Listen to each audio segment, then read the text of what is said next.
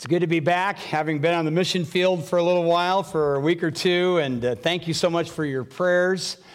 Good to be back and plunging back into this series, Issues and Inspiration, as we deal with the topic of understanding and ministering to the LGBTQ community this morning. And I would invite you to find Ecclesiastes chapter 12, the last chapter in the book of Ecclesiastes, for starters, this morning. Many years ago, I saw a comic depiction of a little girl, a little 3-year-old that was playing just outside the garage where her daddy was changing the oil in his car. And as he was getting out of the car, he spilled the oil, that black oil, onto the concrete and into the sun. And you've seen an oil slick like this, haven't you? Instinctively, she said, "Daddy, somebody broke the rainbow." Well, I'm more than familiar that the rainbow represents gay pride. But the truth is, if every one of us were rainbows, we would all be broken. Every one of us are imperfect, messed up, sinful, and that's all of us, including me.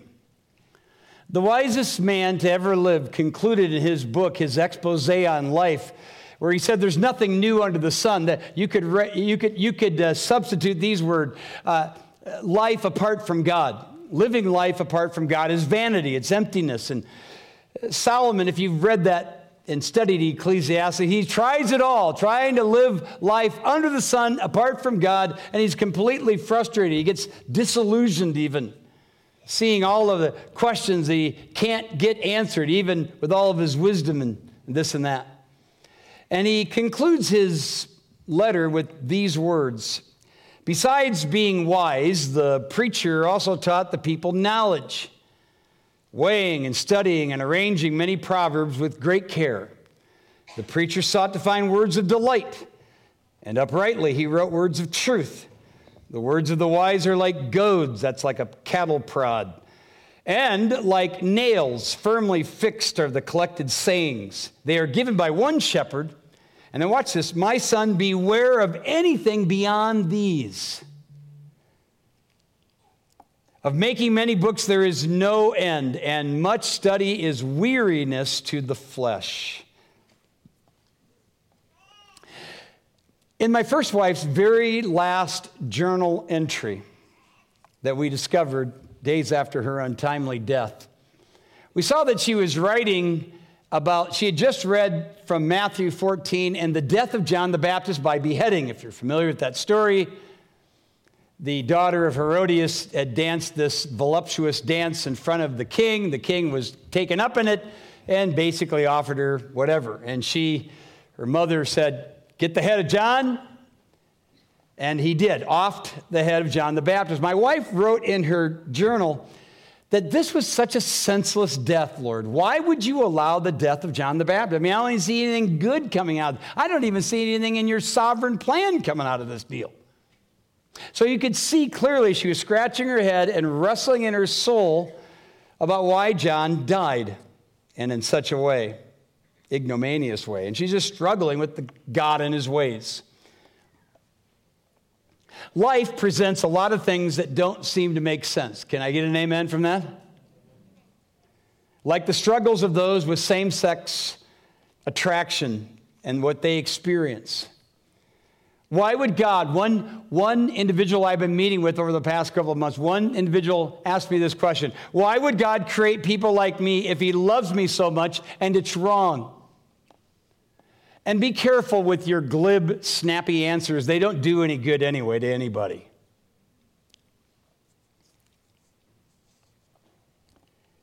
My wife's conclusion to her own muddle, I think, is something we can take a hold of. In fact, it would become an anchor to our family. Her conclusion became an anchor to our family soon thereafter. She wrote these words after, dealing with the quandary. All God's ways are perfect. I must be content with that. That certainly agrees with the psalmist who said, as for God, his way is perfect. So God's ways are perfect, but being willing to be content with his ways when they're perplexing is another thing altogether. And I think my first wife was on to something that we can embrace in our muddles. Okay, so God is perfect and so are his ways, but I'm not perfect. You're not perfect. The world isn't perfect, right?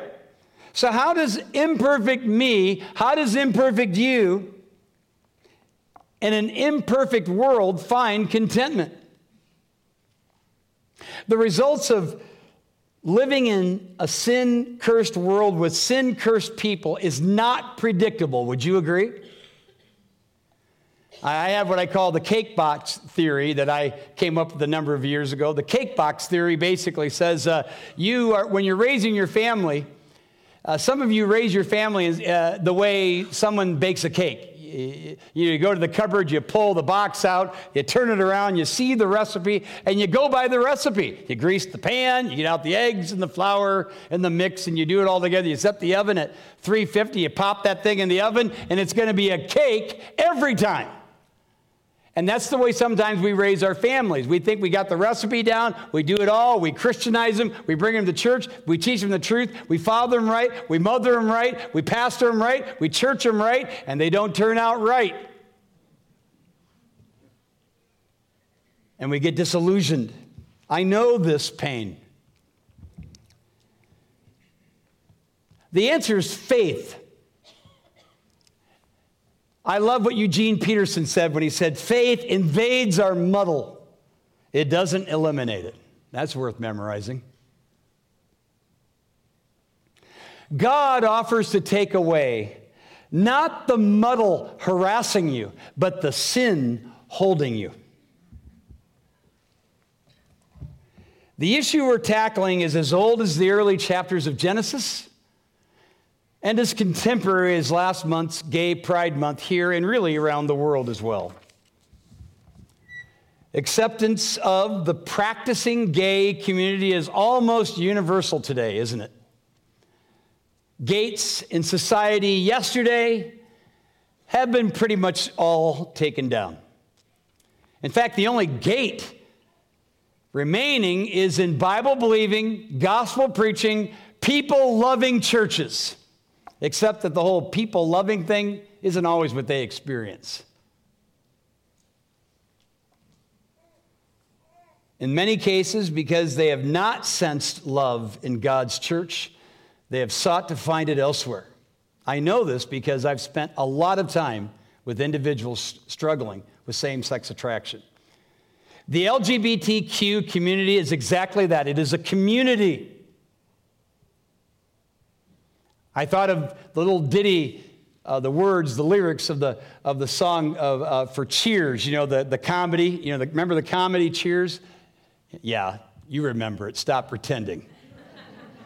I remember hearing it for the first time after watching the news. It popped up, and I heard the words, and I jumped up, and I said, honey, that's talking about the church there. It goes, sometimes you got to go where everybody knows your name, where they're always glad you came. You got to be where you can see the troubles are all the same. You got to go where everybody knows your name. That's community. And the LGBTQ community is doing what every single one of us long for, desire, we're created for, namely community. And they probably teach us in some ways how to do it better. Many, not all, in the same-sex attracted world wish the church would affirm not only their struggle, but the practice of homosexuality.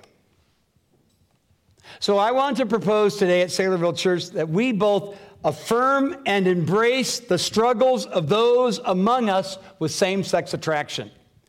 We cannot and we will not affirm anyone's practice of sexual sin, heterosexual or homosexual.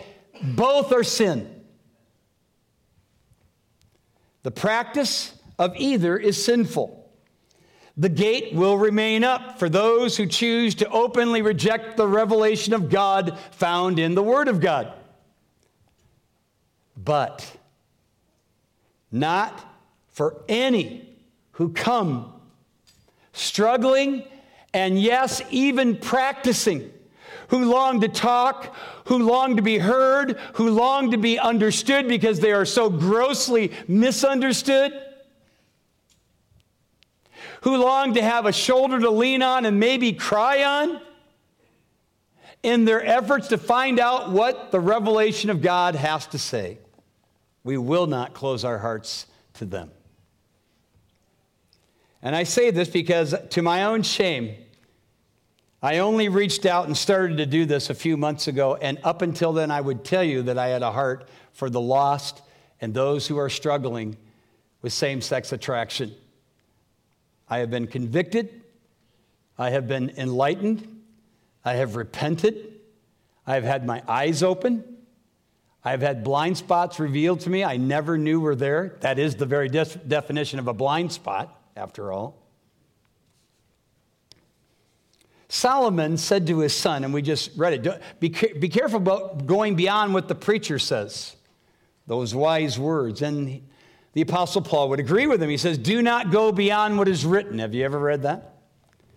In other words, while science, technology, the medical world, genetics, psychological and sociological studies abound, and they do lend insight into the problem, the struggles of the LGBTQ, same-sex attraction community. In the end, the Bible will have the final say. Again, in that passage of Scripture in Ecclesiastes, Solomon says something interesting. He says, of the making of many books, there is no end. And the much devotion or study of them is weariness of the flesh. And that is so true with this particular area. There are more books, more articles, more blogs, more YouTubes, more videos on the church and the LGBTQ community than you can possibly count. But I love how Solomon concluded his story. He said, the end of the matter, all that is heard, this is the sum of it all, he says. Fear God and keep his commandments, for this is the whole duty of man. For God will bring every deed into judgment, and every secret thing, whether good or evil. Did you catch that? Fear God. Get a great, grandiose picture of God, his greatness, his power, his authority, his sovereignty, and his compassion, his goodness, and his love. God knows your struggle. We are all broken rainbows. Can I get an amen? We are all broken rainbows. And God knows your struggles. And if you are struggling with same-sex attraction, God knows this. And he still loves you.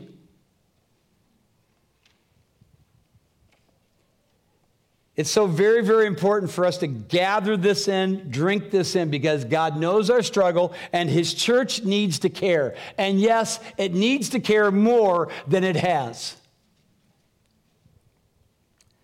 I've had the privilege, as I said, to sit down with many individuals struggling with same-sex attraction. And in varying degrees, to those who just are righteous, but they struggle in the day-to-day battle.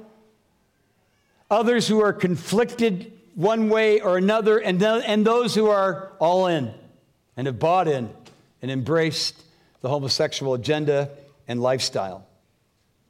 When homosexuals tell us, I've always been gay, I've got news for you. They mean it. That is their experience, at least of many. Their lot in life is not a choice, not to them anyway.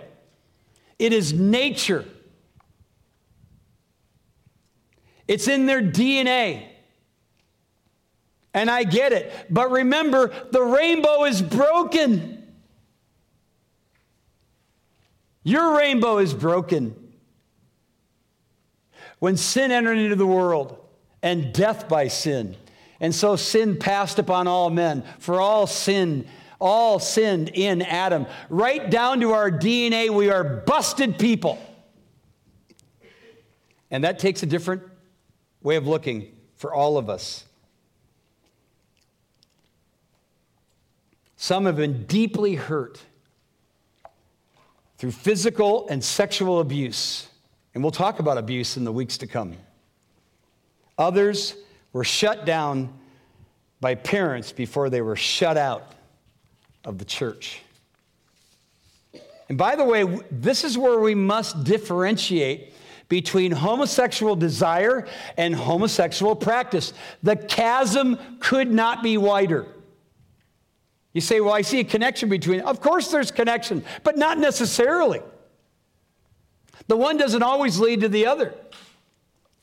Now, the practice of sexual behavior of any kind, homosexual or heterosexual, outside of the parameters of the Word of God and the bonds of marriage is sin.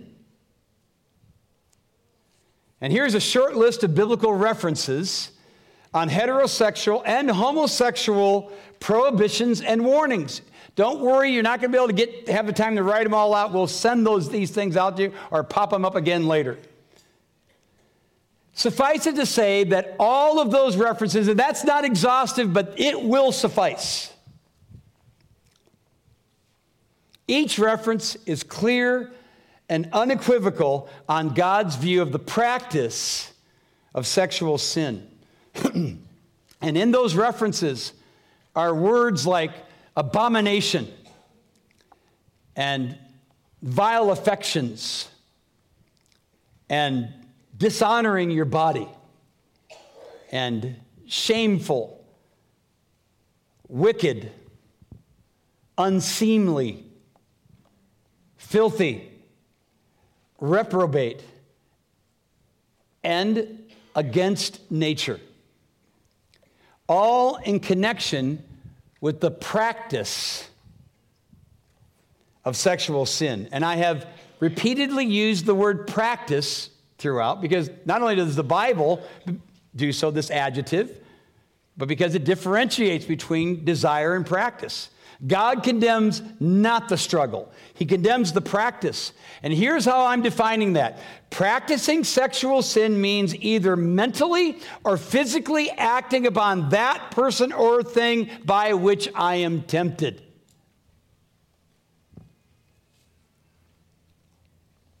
That said, I want to bring your attention for the balance of our time to a very familiar passage in John chapter 8. In fact, in here are two of the most well-known lines in the Bible, known both inside and outside the church. In fact, those outsiders love to use these lines, and in some cases, justifiably so. But here's the story in John chapter 8. Jesus has gone up on the Mount of Olives. It's early in the morning, and he came to the temple. All the people came to him, and he sat down and taught them. And the scribes and Pharisees brought a woman who had been caught in adultery. Remember the story now? And placing her in the midst, they said to him, "Teacher, this woman has been caught in the act of adultery. Now, in the law of Moses commanded us to stone such a woman. So what do you say?" They said this to test him, that they might have some charge to bring against him. Jesus bent down and wrote with his finger on the ground. Wouldn't you like to know what he was writing? It's the only time in the Bible ever recorded where Jesus is writing anything. And as they continued to ask him, he stood up and said to them, "Let him who is without sin among you be the first to throw a stone at her." And once more, he bent down and wrote on the ground. But when they heard it, they went away one by one, beginning with the older ones. Interesting. And Jesus was left alone with the woman standing before him. Jesus stood up and said to her, "Woman, where are they? Has no one condemned you?" She said, "No one, Lord." And Jesus said, "Neither do I condemn you. Go, and from now on, sin no more." To those of you who struggle with sexual identity or have embraced the lifestyle of homosexuality and or the LGBTQ movement, you're looking at the first point. God does not condemn your struggle, neither will Saylorville Church. One of the individuals I met with told the story that when he was reaching his adolescence, he was seriously struggling with same-sex attraction. And he said to me that in his church, there was a series of messages the pastor was preaching. This is a Bible-believing local church. That we need to be transparent. We need to be open. We need to share our struggles, our sins with one another. And sure enough, out of the closet they came. Not those struggling with same-sex attraction, but those struggling with pornography, those struggling with anger, those struggling with alcohol, those struggling with sexual temptation. All of them were applauded as something to share, something to be able to, lay this down, this burden down, so others can pick it up and help you walk through it. He looked at this as his opportunity to seize. And so at 16 years of age, he said, I'm struggling with same-sex attraction. And he was met with the leadership of the church with we can't talk about that. The man said to me, as he sat in my office, he said, that hurt. You think? Can you say hypocrisy? We can't tell people we are a transparent church, open to the struggles of life, with one exception.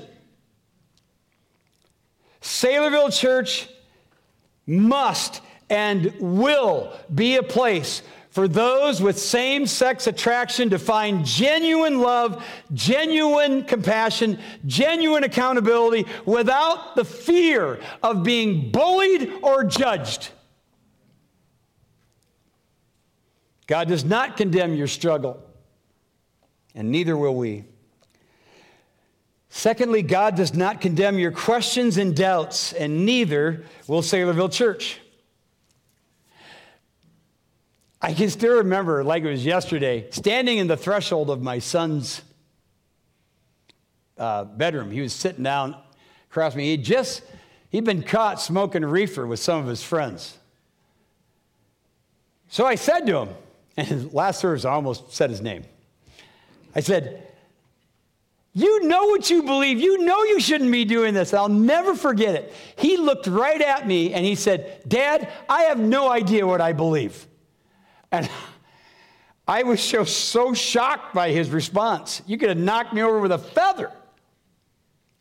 But I was grateful to God for his Holy Spirit who spoke to me and spoke to my heart as I leaned into the threshold of his bedroom. And God said, embrace his doubt. Embrace his questions.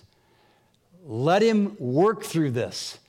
And we did. And God helped him to work through that. I wish I could say that's the way it always worked with all my kids. How can we expect our children to never question who they are when the whole world is questioning who they are? You say, well, not my kid. He'll never doubt or be confused. Oh, quit being so smug. What arrogance. But listen, the Bible can handle our questions. The Bible can handle our doubts. And so must God's church, and so this church will. Thirdly, God does not condemn you. Listen now. God does not condemn you who are conflicted, and neither will Saylorville Church. I told you, they weren't all wins for me. I'll never forget driving in the car one day with my son, who was in 7th grade at the time. He said, Dad, he goes, can I talk to you about a girl? I said, sure. What's her name? He told me her name. He goes, I kind of like her.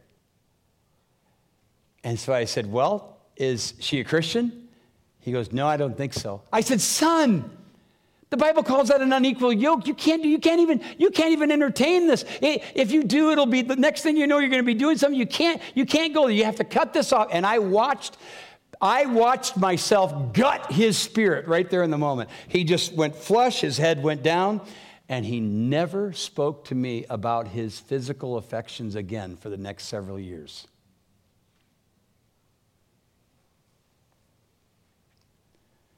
God does not condemn our conflictions, and neither should we. As I have met with several individuals over the past few months, God has enlarged my heart, and He has opened my eyes, and He's cleared up those blind spots I alluded to. And I had a series of questions to give them, and to their credit, not one of those individuals I met with dodged any of the questions. I gave them the opportunity. I said, if any of these things are uncomfortable, just say, I opt out. Just let's circumvent it. We'll go to the next one. Not one of them did they dodge. Not one. I was so impressed. Here's one of the questions. How do you reconcile your faith and sexual identity, I asked. Can you be a practicing homosexual and a Christ follower? With their permission, here's what one of them said to me. And this is exactly how they put it. I still think I can have faith in Christ and practice a homosexual life, but sin separates, so I guess I'm contradicting. It puts up a wall. Maybe I'm conflicted. If I'm not conflicted, I've made up my mind. I don't mind being conflicted because that tells me I haven't given up on myself and God hasn't given up with me. Do you condemn a person like that? Heck no. Never. They're in the fight of their lives. This is our opportunity to give them that shoulder to lean on, to cry on, to struggle through. We have to show them the love of Jesus that sent them running somewhere else to find it or to find something. The Bible doesn't condemn you who are conflicted. And neither will we. God help us. Fourthly, the Bible does not condemn your desire for love and sexual fulfillment. And neither will Saylorville Church. Sex is good and beautiful.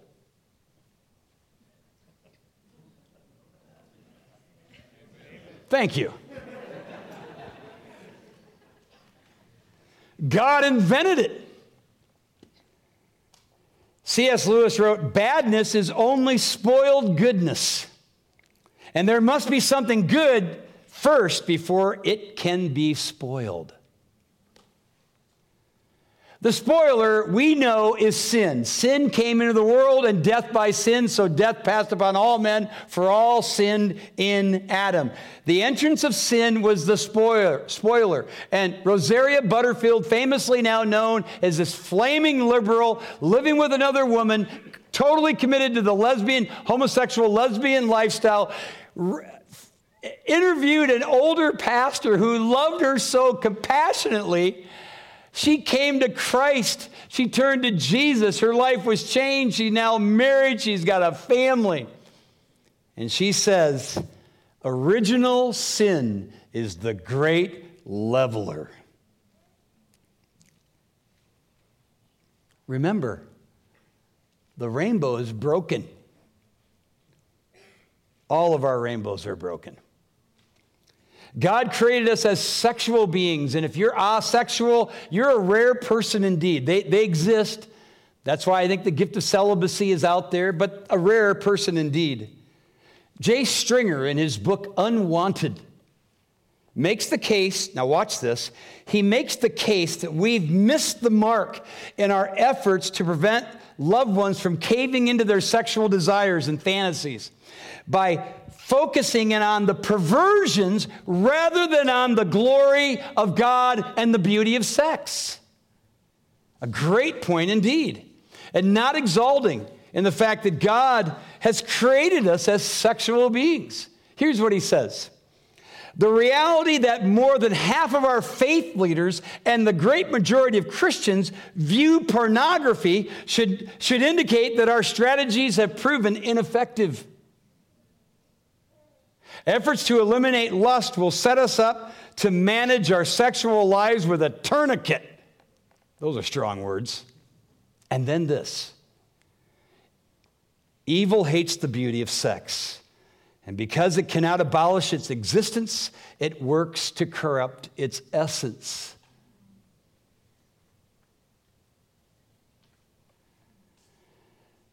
Sex between a man and a woman is natural. It's not always right, but it is natural. Sex between two people of the same gender is unnatural, and the Bible says as much in Romans chapter 1, verses 26 and 27. Evil's corruption that Stringer refers to in the LGBTQ community has been to take what is unnatural, watch this, and make it seem natural. Those of you struggling with same-sex attraction, your longing for sexual love and fulfillment is not to be condemned. But remember, the rainbow is broken. Remember that, just like the rest of us. Fifth, God condemns the practice of homosexuality, so will Saylorville Church. When Jesus said to those now famous words to that woman, go and sin no more, right? By doing so, he wasn't poo-pooing sin. He calls it what it is, sin. Now, he did demonstrate love and compassion and even protection of that woman. Those guys weren't just accusing, apparently holding rocks. But he did anticipate a change in her, did he not? Listen to what the Apostle Paul says in 1 Corinthians 6. Look at this. Here's what he says. Don't you know the unrighteous will not inherit the kingdom of God? Don't be deceived. Neither the sexually immoral, nor idolaters, nor adulterers, nor men who practice homosexuality, nor thieves, nor the greedy, nor drunkards, nor revilers, nor swindlers will inherit the kingdom of God. That's a pretty strong list there, including those practicing homosexuality. But then these powerful and insightful words which follow, and such were some of you. Have you ever read that? These are the Corinthians. Yes, the Corinthians were caught up in all kinds of things like thievery and drunkenness, and yes, homosexuality. He goes, but you were washed, but you were sanctified, but you were justified in the name of the Lord Jesus and by the Spirit of our God. Hallelujah. When God got a hold of my heart, he changed my practice of immorality. I was a practicing immoral man. Now, I was still tempted then, and I'm still tempted today. Yes, I'm still tempted to sin. I'm still tempted to lust. And when the temptation comes on, the fight is on. But I have changed my practice. I'm now in a righteous fight for holiness. Before Christ, I worked to hide my sin. I loved my sin. But God changed my loves. John writes, no one born of God makes a practice of sinning. For God's seed abides in him, and he cannot keep on sinning because he's been born of God. That's why I love two of my friends that have become dear to me, that I've met with, who are genuinely and the evidence is all there. The seed of God is in them, but they have struggled for many years with same-sex attraction. They still struggle. Every single day they struggle, but it's a righteous struggle, and they are more than conquerors through him who loved them. And it makes my heart soar with love and joy for them in their righteous fight that they're having. Lastly, God is calling you, you broken rainbows. God is calling you to drink from his well, and we're serving that drink here at Saylorville Church. Remember when Jesus met with another woman, the woman at the well? I love this line. He said to that woman, everyone who drinks from this water will get thirsty again, right? Just look at that. Everyone who drinks from this water will be thirsty again. God knows you're thirsty. He created that thirst in you.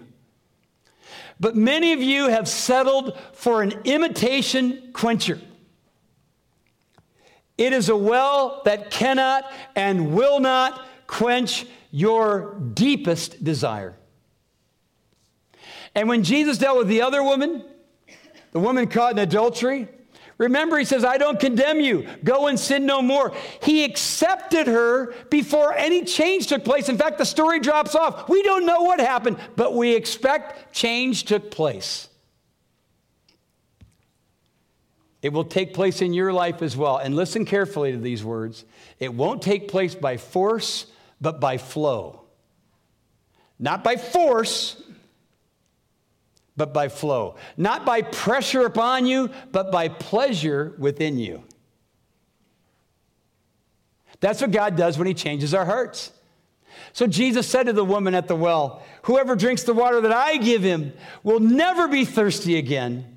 The water that I give will give to him, watch this, will become in him. I love that. Will become in him a spring of water welling up to eternal life.